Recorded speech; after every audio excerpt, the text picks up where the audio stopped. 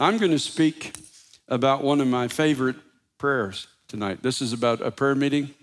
It's about the power of prayer. It's about the prayer that Jesus has always answered all of my days. And it's 3 words. Does anybody know what that prayer is? Jesus, help me. It's the prayer I prayed. I still pray it. I prayed it last week in my hotel room before going out to speak to hundreds of people in a conference gathering. I'm never too proud to pray it. I pray it all the time. Jesus, help me. I pray it when I get up in the morning, especially when I'm trying to put on my socks. I'm so old now. I got to sometimes lay down on my back on the bed and put my knees up so I can put my socks on. And I find myself saying, Jesus, help me. It's a good prayer. You can pray it all your life. It's easy to memorize, very easy to memorize.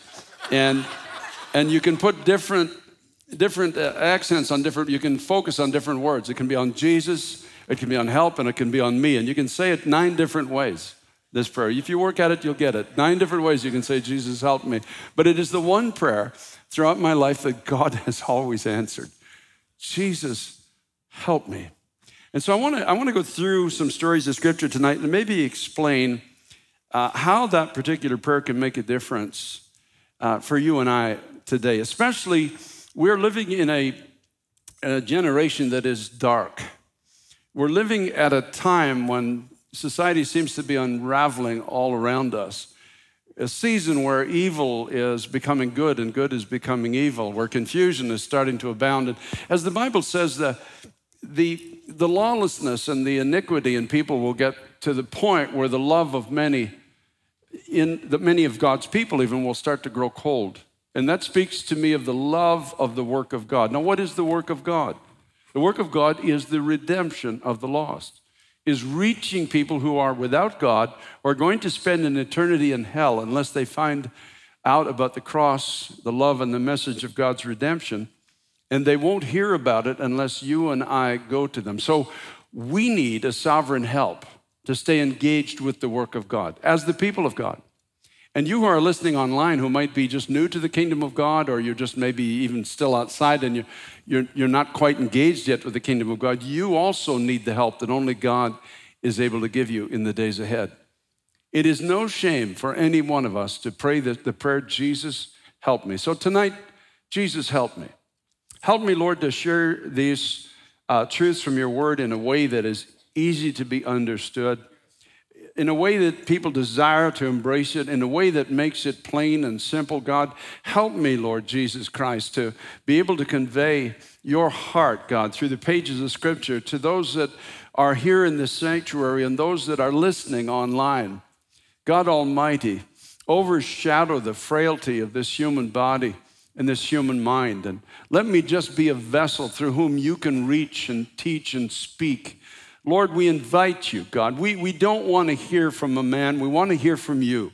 It has to be your voice. It has to be your heart.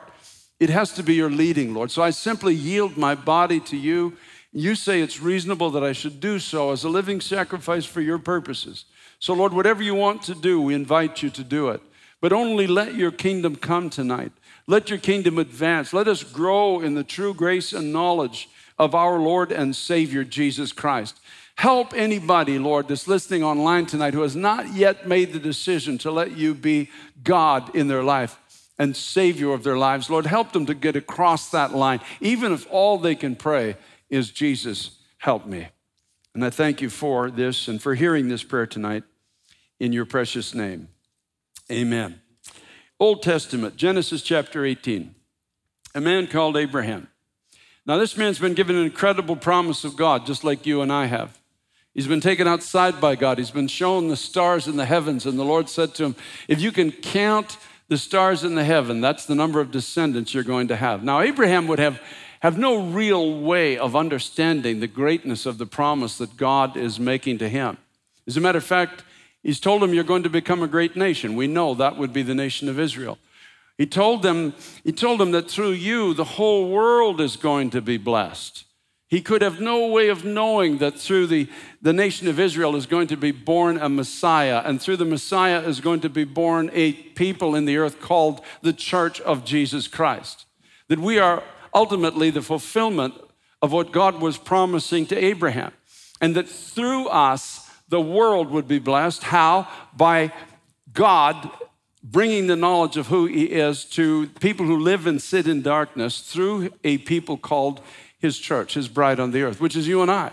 So we are the fulfillment, in a sense, of the promise in great measure that was made to Abraham.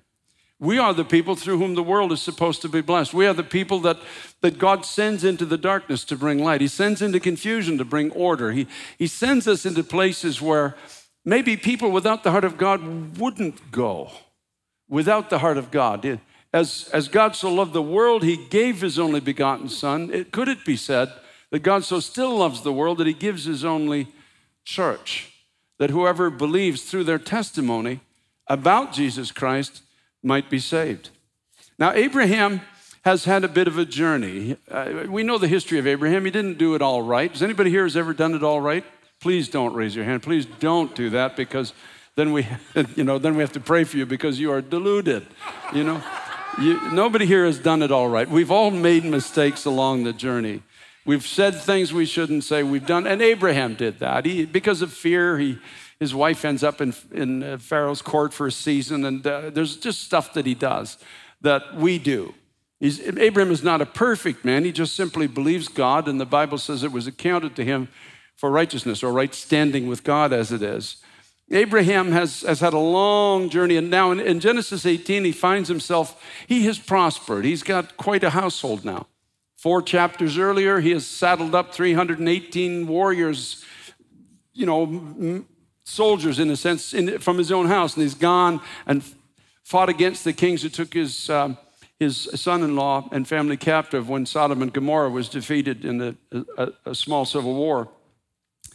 And so finally he's at a place of rest. He's in the tent, and he's got a beautiful wife. As a matter of fact, she's 90 years old, and people are still threatening to kill him over her. So she's pretty. I'm telling you, this girl is pretty.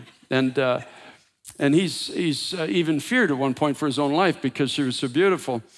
But he's in a tent, and he's got goods. He's got a family. He's increased, and he's got shelter.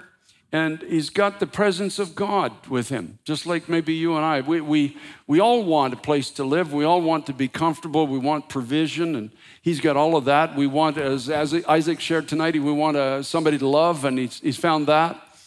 And suddenly, 2 angels and a pre-incarnate Christ come and visit him. That's the way most interpret this. And they sit in his tent. And the Son of God tells him that Sarah, his wife, is going to have a son. So now he's not only got all the things around him, but he's got the promise of the life that he's always longed for, the future that he's always wanted, this ache in his heart that he's always believed that God is going to provide to him. And so he's got the promise, and the Lord leaves his tent after communing with him for a season. And then he says in Genesis 18:17, he says, the Lord said, shall I hide from Abraham what I am doing? Since Abraham shall surely become a great and mighty nation, and all the nations of the earth shall be blessed in him. Now, the Lord then reveals to Abraham, there's such a wickedness in this society around you. It's probably not that far from where Abraham had pitched his tent, a place called Sodom and Gomorrah. It had become so vile that the report of its vileness had actually ascended into heaven. The pre-incarnate Christ had come down with 2 angels to see, in a sense, if it's as bad as the report has been, according to the scriptures, that has come up to heaven itself. And he lets Abraham know that he's going to destroy this place called Sodom and Gomorrah. It's going to be sovereignly judged by fire. Societies can get so bad throughout history that they have to be judged. And I often wonder, are we getting very close to this? We have killed 60 million children in the womb in this nation. We now call evil good and good evil. We're redefining everything that God defines as true and right and holy. We're defining evil now as true and right and good in the sight of man. You can't help but wonder, how close are we as a society today to the judgment of God? Now, Abraham gets into a prayer meeting, just like we're in a prayer meeting tonight. Abraham comes into what I call a prayer meeting outside of Sodom. I preached on it years ago, and that's the title I gave to the message. And he's saying to the Lord himself, he said, Abraham came near and said, would you also destroy the righteous with the wicked? Suppose there were 50 righteous within the city. Would you also destroy the place and not spare it for the 50 righteous that were in it?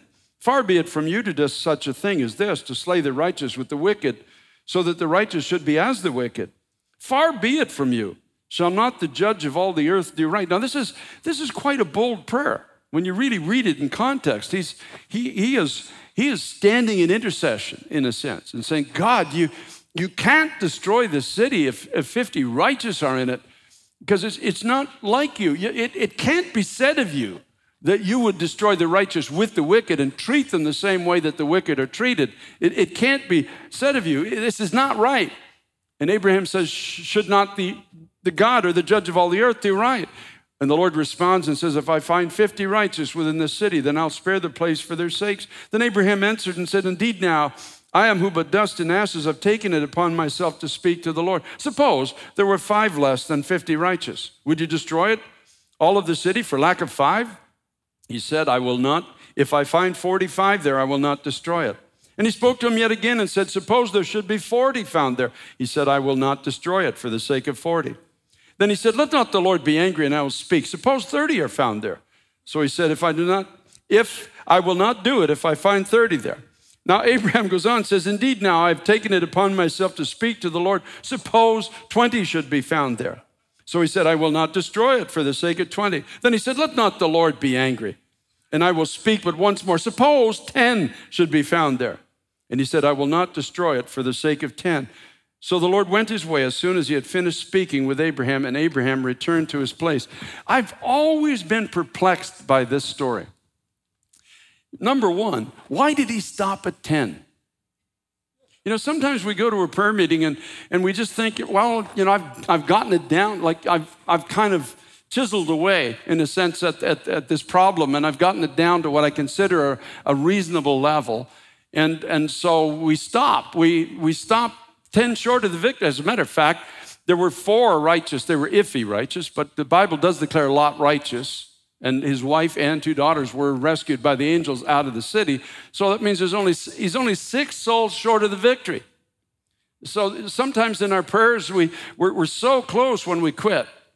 You know, it says Jesus went his way, and we're assuming this is a pre-incarnate Christ appearance, and then Abraham goes his way and goes back to his tent and back to his wife and back to his provision and back to his family.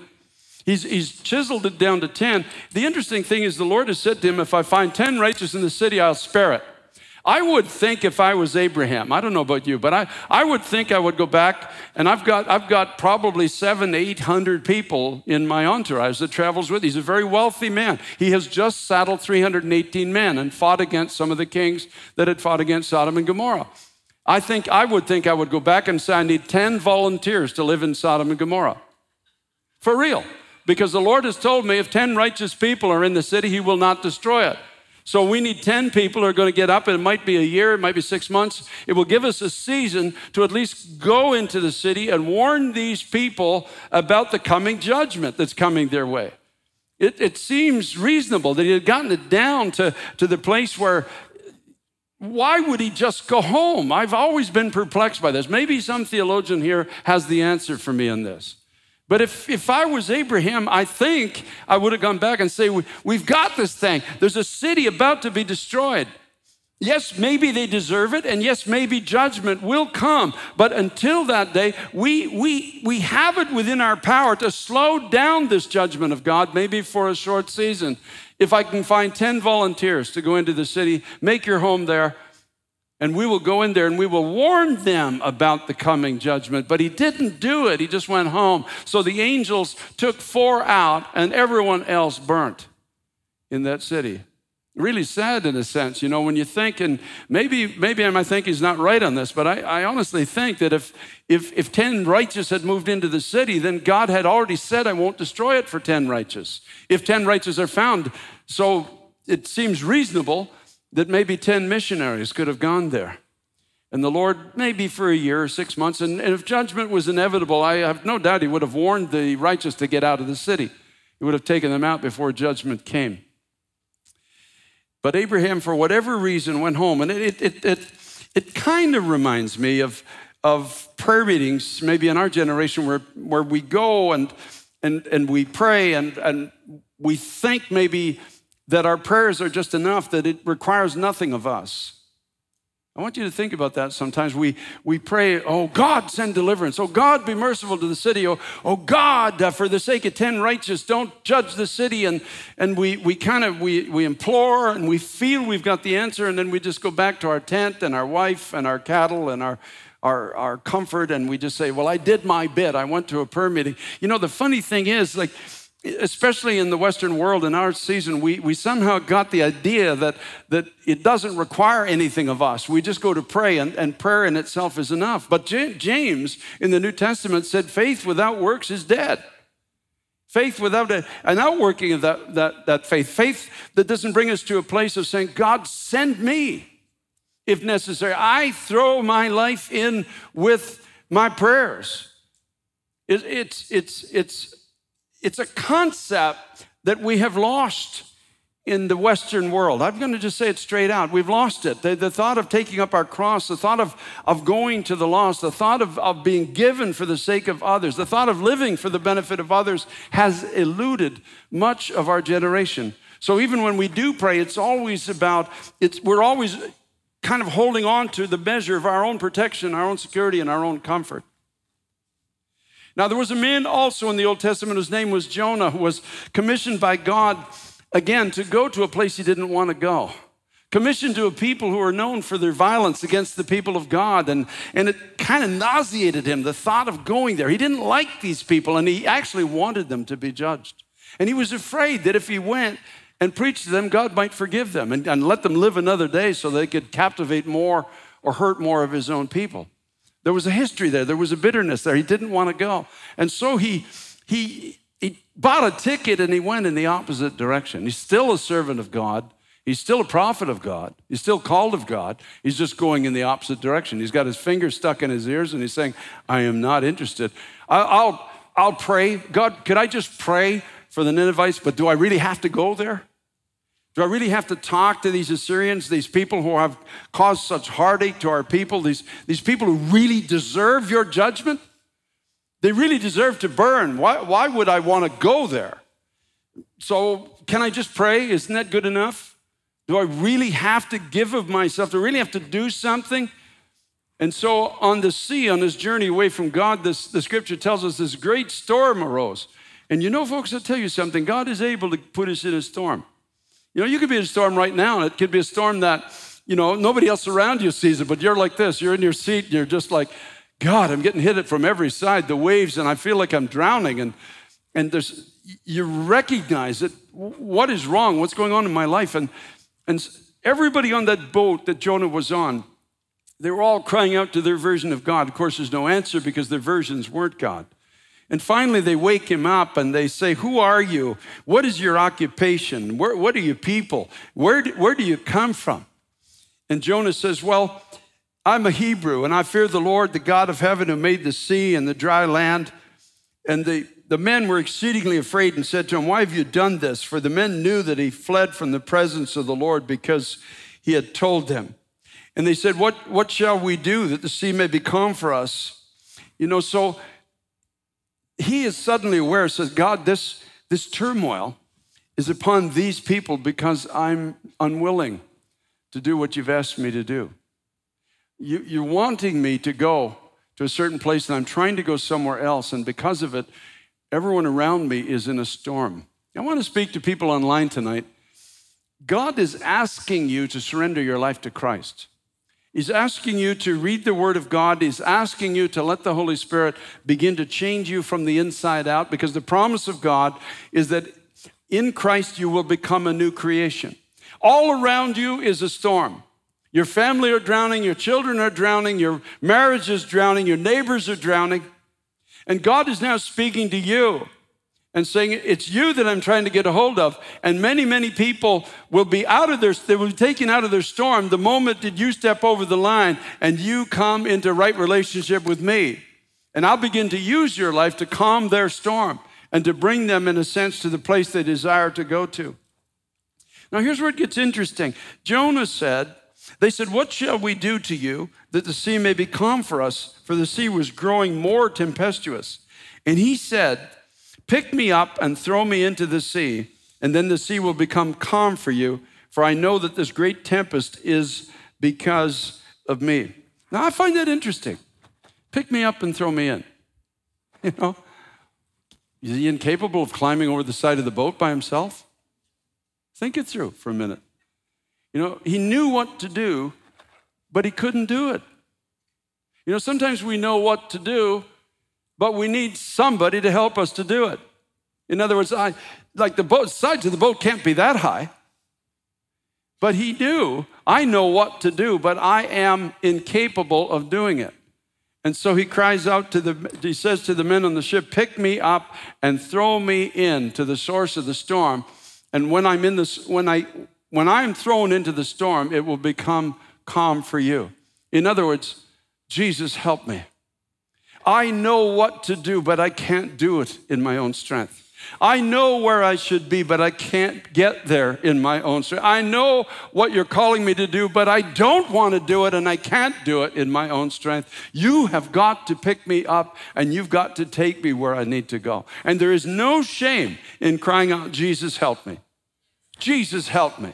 Jesus, help me to care about other people. I don't care about others. It's a Jonah situation. I don't care about the Assyrians. I don't even like them.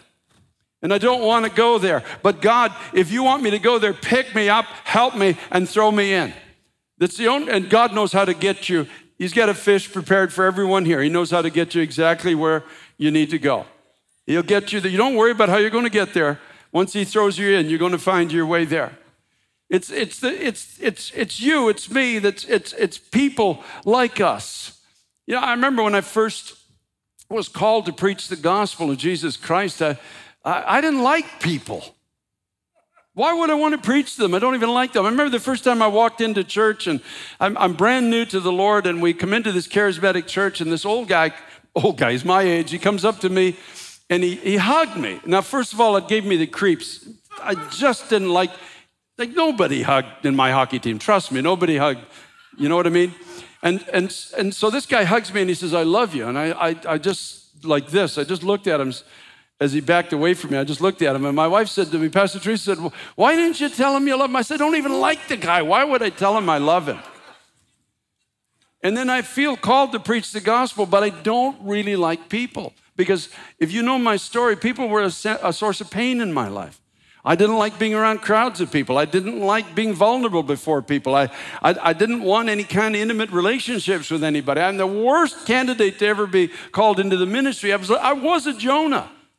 And so the only thing I could pray is, Jesus, help me.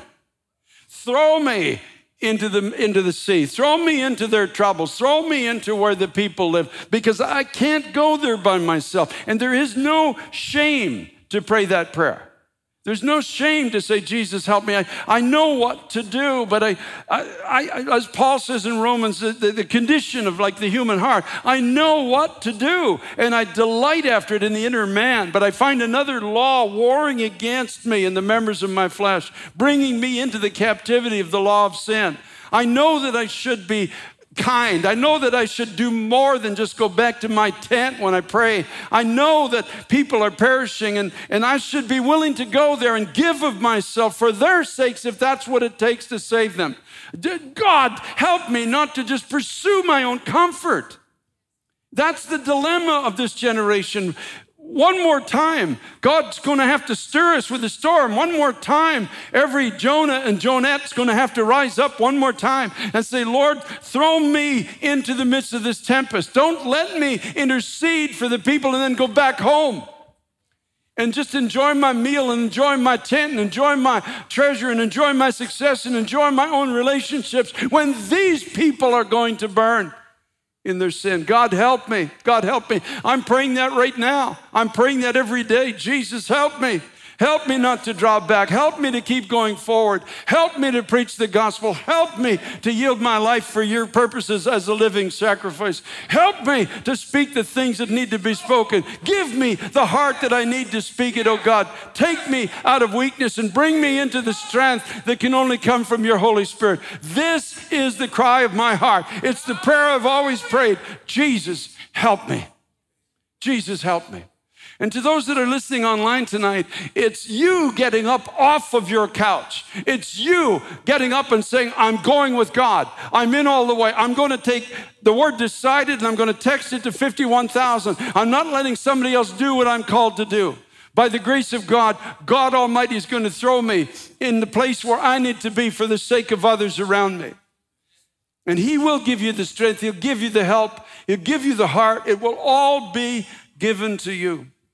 I was doing an interview with Susie Larson, and she's got a radio station somewhere in the Midwest, and it was a radio program, and she said to me, I've read your book, It's Time to Pray, and you've had so many miracles all over the world, and you've seen civil wars come to an end and all this stuff, and she said, tell me, what's the greatest miracle you've ever seen in your lifetime? Without any hesitation, I said, the greatest miracle I've ever seen is that I love people. And she started to cry. She said that, she actually cried in the interview. She said, that is the last thing I ever expected you would say. I said, no, that's the first and the greatest miracle of all, because without that one, none of the other ones ever would have happened. I never would have gone. I wouldn't have gone into a war zone in Nigeria. I wouldn't have gone into no man's land in the middle of the hell on earth in Jamaica. I wouldn't have gone into Burundi in a season of war. I wouldn't have gone into Hindu Muslim prisons. I wouldn't have let myself be locked into Sullivan Maximum Security Prison with 60 lifers. All these places, everything. I wouldn't have done it if I didn't love people. And you see, because God enabled me, and then He threw me like Jonah into the middle of somebody else's struggle. That's the point. That's everything I think that God has given me to say this evening. That we would have the courage just to say, Jesus, help me. I know what's right. I know what I should do. I know what you're calling me to do, and I know what you're asking of me. But give me the courage. Don't let me intercede to the point where it gets down to 10 people and just go home and the place burns. So the intercession was for nothing because the city's burnt and everyone is in hell today that was in those cities. Don't let me get it down to 10 and just go home and say, well, I did my part, when I was so close to at least a mercy moment, for those people. Whether or not they would repent, at least they would have a chance to hear. Give me the grace not to draw back from human need. In this day when it's getting so dark, when men's and women's minds are becoming so vile, when it's all just seems like an Assyria, everybody seems against the testimony of Christ and the people of God, help me, Lord, not to live just to preserve myself. Give me the heart of the Son of God who came to this earth and died for me. If He died for me, then I think it's only right that I should live for others. I don't think it's exemplary. I think it's just honorable, and I think it's true that I should.